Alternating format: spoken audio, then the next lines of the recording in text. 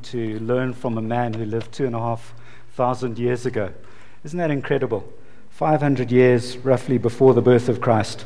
Nehemiah. If you'd like to turn there, we'll be starting in Nehemiah chapter 2, verse 1 today, ending at verse 10.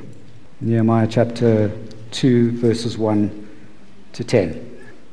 In the month of Nisan, in the 20th year of King Artaxerxes, the month of Nisan, this is approximately 4 months, 4 of our calendar months after the incident where Nehemiah heard the news about Jerusalem, and he just sat on the floor and wept and then mourned for a couple of days. So it's about 4 months later.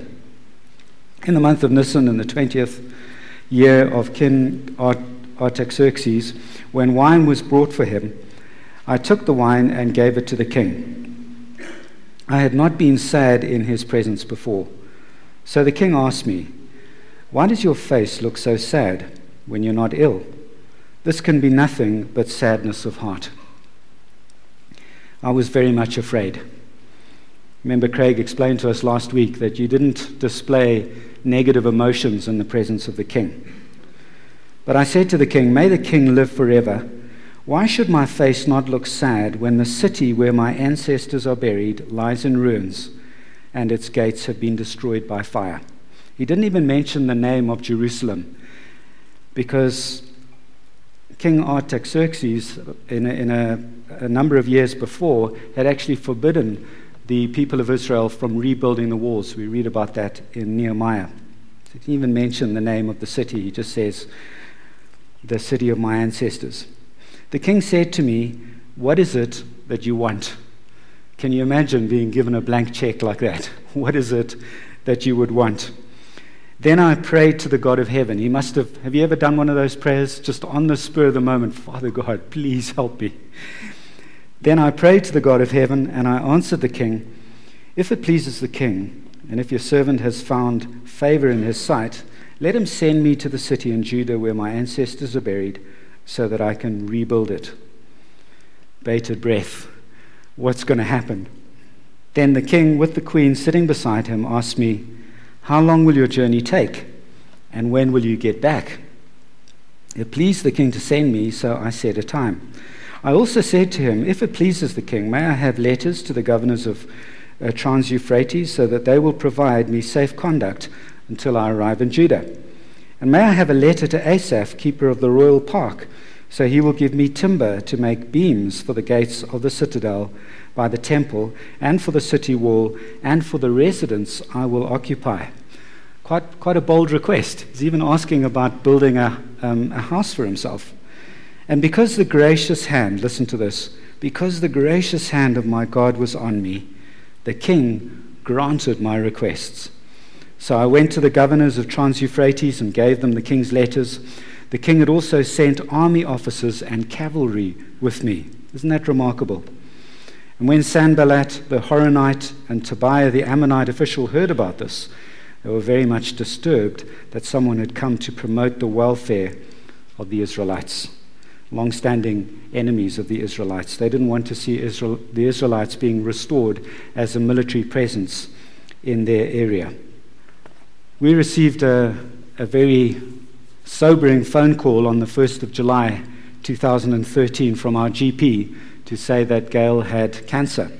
And it turned out to be non-Hodgkin's lymphoma, which is a slow-growing form of lymphoma, and it's very difficult to treat. So for the rest of 2013 and going into 2014, Gail was undergoing chemotherapy. And then in February 2014, we had a great day when Gail was declared to be in remission. But the rest of 2014 was still a very stressful year because we were hurting as a family. We'd been through a lot, and it took time for us all to recover.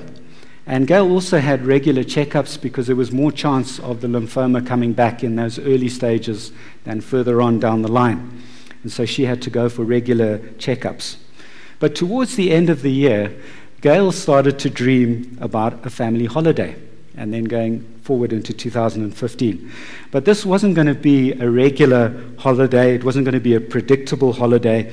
It was going to be a grand adventure to celebrate the fact that she had been given a new lease on life. It was going to be a holiday when the family could bond together because we'd been through a stressful time. And it was also a holiday just to seize the moment.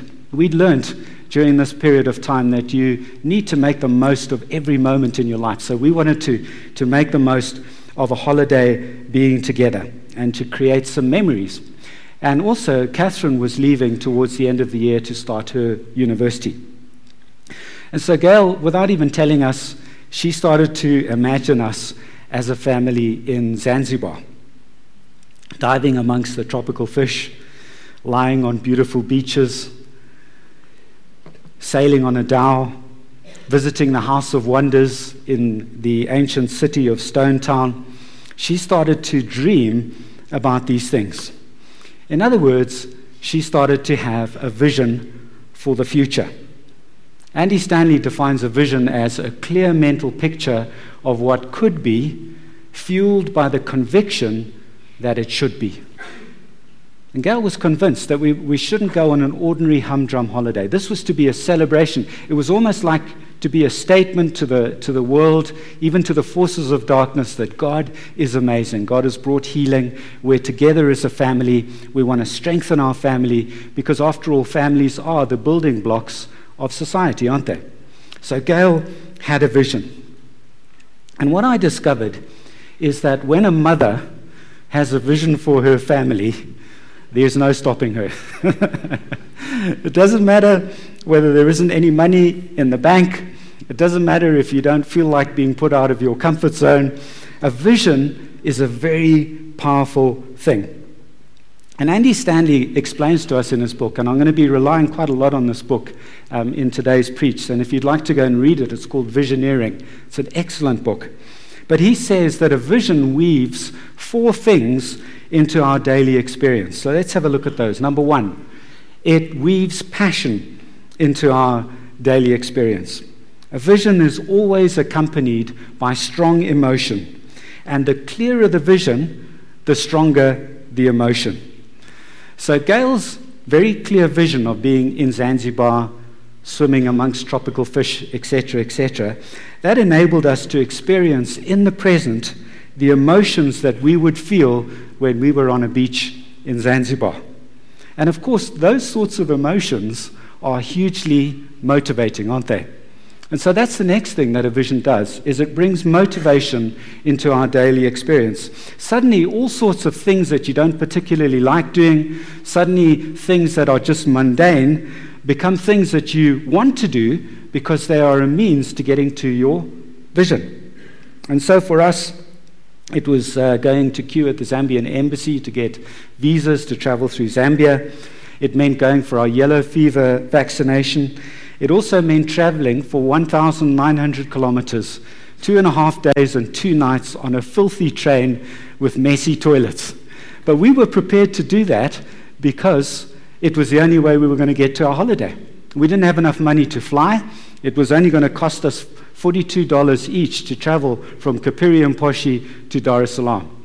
And as it turned out, that trip on the train was probably the highlight of the holiday. We just thoroughly enjoyed it. Can you imagine being in, maybe for some of you this would be a nightmare, but can you imagine being in a single carriage, in a cabin, just you and your family for 2.5 days, no cell phones, no telephone, no games, no internet, just being together. It was wonderful. So we had the motivation. Then the next thing is direction. A vision provides you with some sort of a roadmap which helps you to make decisions. So when you're faced with a number of different options, you will choose the option that'll get you closer to your vision. Yes, that'll be a yes. If that option takes you further away from your vision, then it becomes a no. It gives you direction. And then the last thing that it does is it gives you a reason to get up in the morning. Because you recognize that if you don't get up and get certain things done, in my case, organizing a bank card that we would be able to use in Zanzibar in case we ran out of money. If I didn't get up and do those things, then the vision wasn't going to be realized. And so it gives us a purpose. At this stage, I'd just like to point out that you can learn all of this from a secular motivational book. There's all sorts of speakers and books out there about vision. But what is it that differentiates a Christian with a vision with someone who doesn't serve God and a vision? The thing that differentiates them is that a Christian has a vision that is divinely inspired. You see, God has a vision for your life. He's got a vision for your work. He's got a vision for your family, for your marriage, for your friendships, for your leisure. He has a vision for your life. And the reason why he has a vision for your life is because behind that vision is a meta vision that he has for mankind. God is not happy with the state that mankind is in. And he has a vision to change our condition, to change the condition of mankind. And so that's why we don't just run after any old vision. That's why we don't run after a vision which is simply selfish and to do with us. It is a vision about what God is doing, trying to get our life aligned to what God wants us to do. And all divinely inspired visions in some way are tied into God's master plan. So that's the difference. So, a vision is a powerful thing, as I discovered. Gail got me way out of my comfort zone and we went off to Zanzibar. But how does a vision begin? Well, a vision begins as a concern. Now, if you take Nehemiah, for example, do you remember when we read last week that the people who had come from Jerusalem told him about the state of the walls and the state of the people in Jerusalem? He said, they're in disgrace. It's shameful, actually, the way they're living. And we read that he just sat down on the ground and wept. So a vision starts with your heart being broken. It starts with a concern. What is it that breaks your heart at the moment? And that's what you need to ask, because it's one of the first steps to finding the way to the vision that God has for you. We need to pay attention to what grabs our attention. If something grabs your attention, you think, this should not be, it shouldn't be like this. And it starts to become a burden. Often in Christian circles, we talk about a burden, isn't it? Something that weighs us down. Then maybe that's a God-given burden. And especially if it doesn't go away. If you find that week after week, month after month, you're still concerned about that thing. It still plagues your mind. You still think about it. Then the chances are a vision is being birthed in your heart.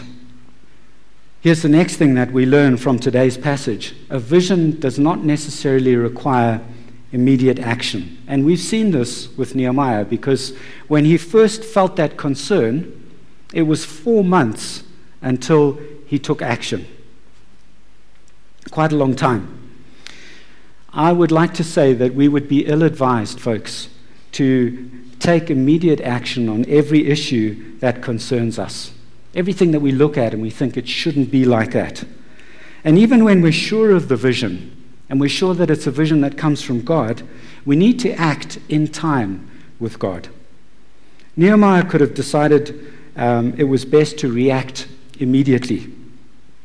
After all, it was God's vision. It tied in with what God had been saying from generations past. But the thing was that he was a servant of the king, and if he'd acted immediately, he would have had to escape as a fugitive slave. And where would that have got him? It wouldn't have got him anywhere. And in fact, Nehemiah, having to wait for 4 months, he actually got off really lightly. Moses had to wait for 40 years. It's a long time. Do you remember the mess of things that he made when he first reacted? He knew that this was a vision from God to take the people of Israel out of Egypt, out of slavery into the promised land. And he knew it because God had promised this to his ancestor Abraham. And he told Abraham, after 400 years, my people are going to be taken out of out of Egypt. So what did he do? He acted on it immediately, went out, murdered an Egyptian, and we all know what happened. He had to run away, and then he was in the desert, busy herding livestock for his father-in-law for 40 years. So God often makes us wait. And I love this one phrase that Andy Stanley used. He says over and over again, time is your friend. We often tend to think that time is our enemy, don't we? We feel threatened. We feel like it needs to be done now. But actually, time is our friend. What happens when we wait? First thing is that the vision is authenticated. And at this point, we're trying to figure out, is this a God idea or is this just a good idea? How do we authenticate it? The first thing that we find out is that a God-ordained idea will eventually feel like a moral imperative. In other words, as time goes on, we begin to develop such a conviction that this needs to be done that not doing it would constitute being sinful or rebellious to God. And so we get this feeling that actually I would be sinful if I didn't do this, if I didn't pursue this vision any further. And the second thing is that a God-ordained idea will line up with what God is doing in the world. Here's some quotes. Let me just read them to you because I think they will express this a lot better than I could. Like a good earthly father, our Heavenly Father has a vision for each of His children, a vision that lends support to His work in the world. It will become apparent how the thing you feel compelled to do connects with what God is up to in this generation. I love that bit in the Bible where it says that David died and went to be with his ancestors, and he had served the purposes of God in his generation. You see, God has purposes for us in this generation, things that only we can do, and we need to serve those purposes in our generation. And so it'll become apparent as time goes on that the vision that God has given you and that He's clarifying in your mind is something that enables you with other people to serve the purposes of God in your generation. So the vision is authenticated as we wait. The next thing that happens is that the vision matures in us. As time goes on, we begin to get clarity. And if a vision stands a long test of time, it's more likely to be a divinely inspired vision. If you come to me and you say, my heart's being broken to do X, Y, and Z, and I ask you, well, how long ago did this happen? And you say, about a week and a half ago, I would say to you, look, there's a good chance. I'm not saying that this isn't something that God is asking you to do, that you need to throw the weight of your life behind, but let's wait a little bit longer. Let's see how you feel in another week's time, in a month's time. Does that burden still weigh heavily on your heart? Number 3, we mature in preparation for the vision. God is using your circumstances to prepare you. And we could see from the life of Moses, couldn't we, that Moses just was not mature enough. He was far too impetuous. He lost his temper far too easily. He wasn't ready to take all those hundreds of thousands of people out of Egypt and into the promised land. And so he spent all that time maturing out in the desert, looking after livestock, and also getting to know the area that he was going to be taking the people of Israel through. So we mature in preparation for the vision. And then the last thing, number 4, is that God is at work. It often seems to us that nothing's happening, but God is actually at work preparing a way for us. I'm sure that Nehemiah thought that nothing was happening in that 4-month period whilst he was busy praying and planning. But actually, God was preparing the heart of the king. And so suddenly that amazing moment arrived when the king said to him, well, what is it that you want? Here's a blank check. My word, God had been working behind the scenes. He is at work. So those 4 things happen as we wait. But what should we be doing as we wait? Doesn't imply, the fact that we're waiting doesn't imply that we're not doing anything. And the first thing is we pray. Prayer is such an important thing because it helps us to keep our eyes on the lookout for opportunities and for what God is doing, so that we can then act in concert with what He's doing. And also I think that there's a component of prayer that has to do with sanctifying our thinking, cleaning it up, clarifying our thinking. So when we're praying, we're actually thinking and we're inviting God to guide us, to clarify our thoughts, and to make sure that the way we're thinking is in line with His ways and His principles and His ideas. Now, Craig did an excellent job just unpacking the role that prayer played last week when he looked at the early part of Nehemiah's story. But we learn something new from today's passage. Nehemiah seemed to pray more for opportunities than he prayed for miracles. Isn't that interesting? He prayed more for opportunities than for miracles. Our tendency is to pray for a miracle. But a miracle doesn't require us to get involved. And God wants us to get involved. In most situations, it's more appropriate for us to pray for opportunities. So Nehemiah didn't say, "Oh, Father God, please repair the walls of Jerusalem. Send somebody to repair the walls." He prayed for an opportunity to go himself and rebuild the walls. It's very significant, isn't it? But many of us are not in that place. We're not in that place where we're prepared to go out of our comfort zone and to partner with God. But this is what we're created for. We're created to work with God and to do exciting things to extend His kingdom so that we will get the joy and He will receive the glory. Nehemiah, this is very significant. He was a visionary and not a dreamer. What's the difference between a visionary and a dreamer? A dreamer is somebody who dreams about things being different. A visionary is someone who envisions things being changed and he himself getting involved in bringing about those changes. Dreamers dream about things being different. Visionaries envision themselves changing things. That's very significant. So first thing is to pray. The next thing is to plan. Let's just have a look at Nehemiah's plan. You can follow it. I've paraphrased it here. Step number 1, there's 7 steps.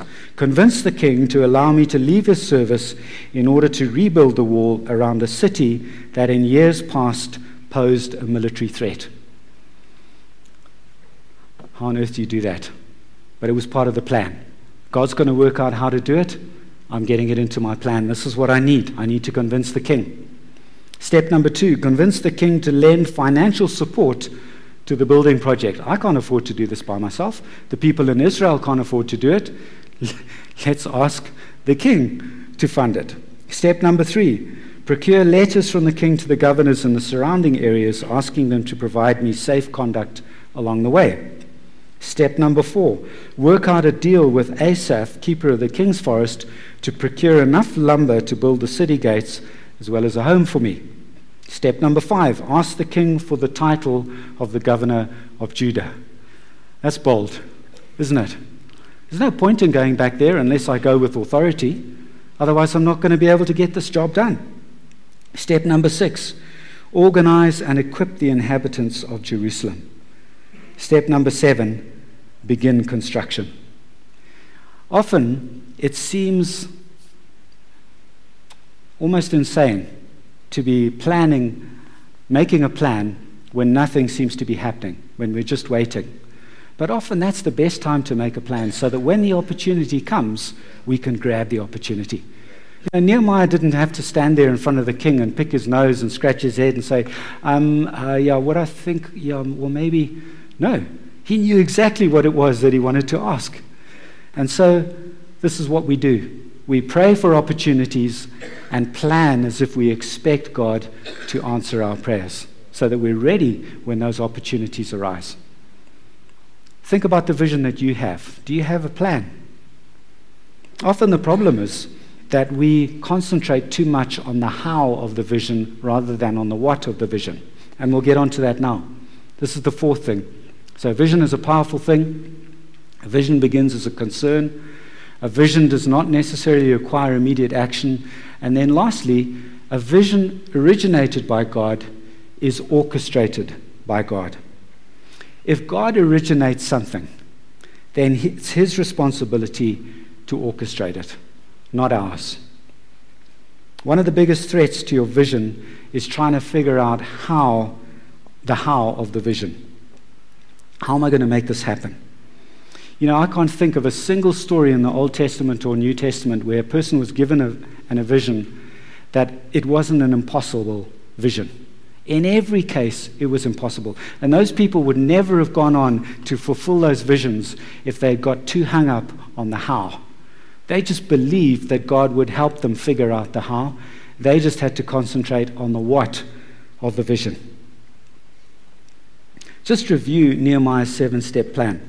As we talked about it just now, most of the things that needed to be done in that plan were utterly beyond his reach.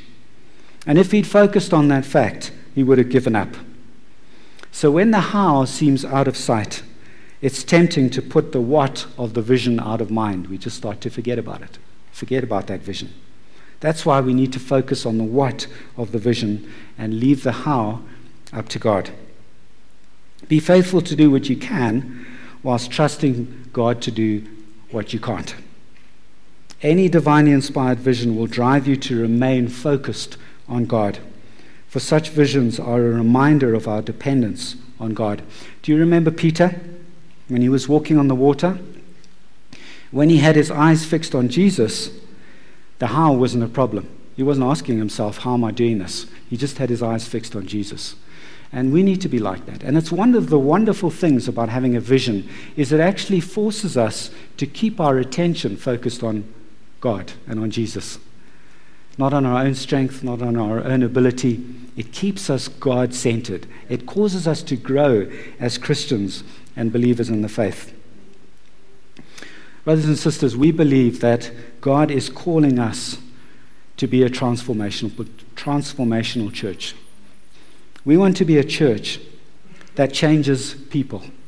And the reason for that is that how can we be a church that represents God and the gospel if we aren't seeing people being changed? Because the gospel is all about change. And so we want people who come to Harvest to be changed. We want people to be released from their addictions. We want people to be released from their greed to money or to sex or whatever it happens to be that is holding them back. We want people to be transformed. We don't want to be the same people today that we were a year ago, because the gospel doesn't want us to be like that. And so our vision is to be a transformational church. And not only a transformational church, but a church that provides an environment where people of all generations and ages can be transformed, whether they're babies or elderly people. That's what we want to be like. And the reason why we're talking about vision, why it's so important for you to go away and ask God, well, what vision do you have for my life? Is because by pursuing that vision, you will be transformed. Yeah. And transformation will go beyond you to society and your place of work and your friends. Can you see that? That's why it's so important for us to have a vision.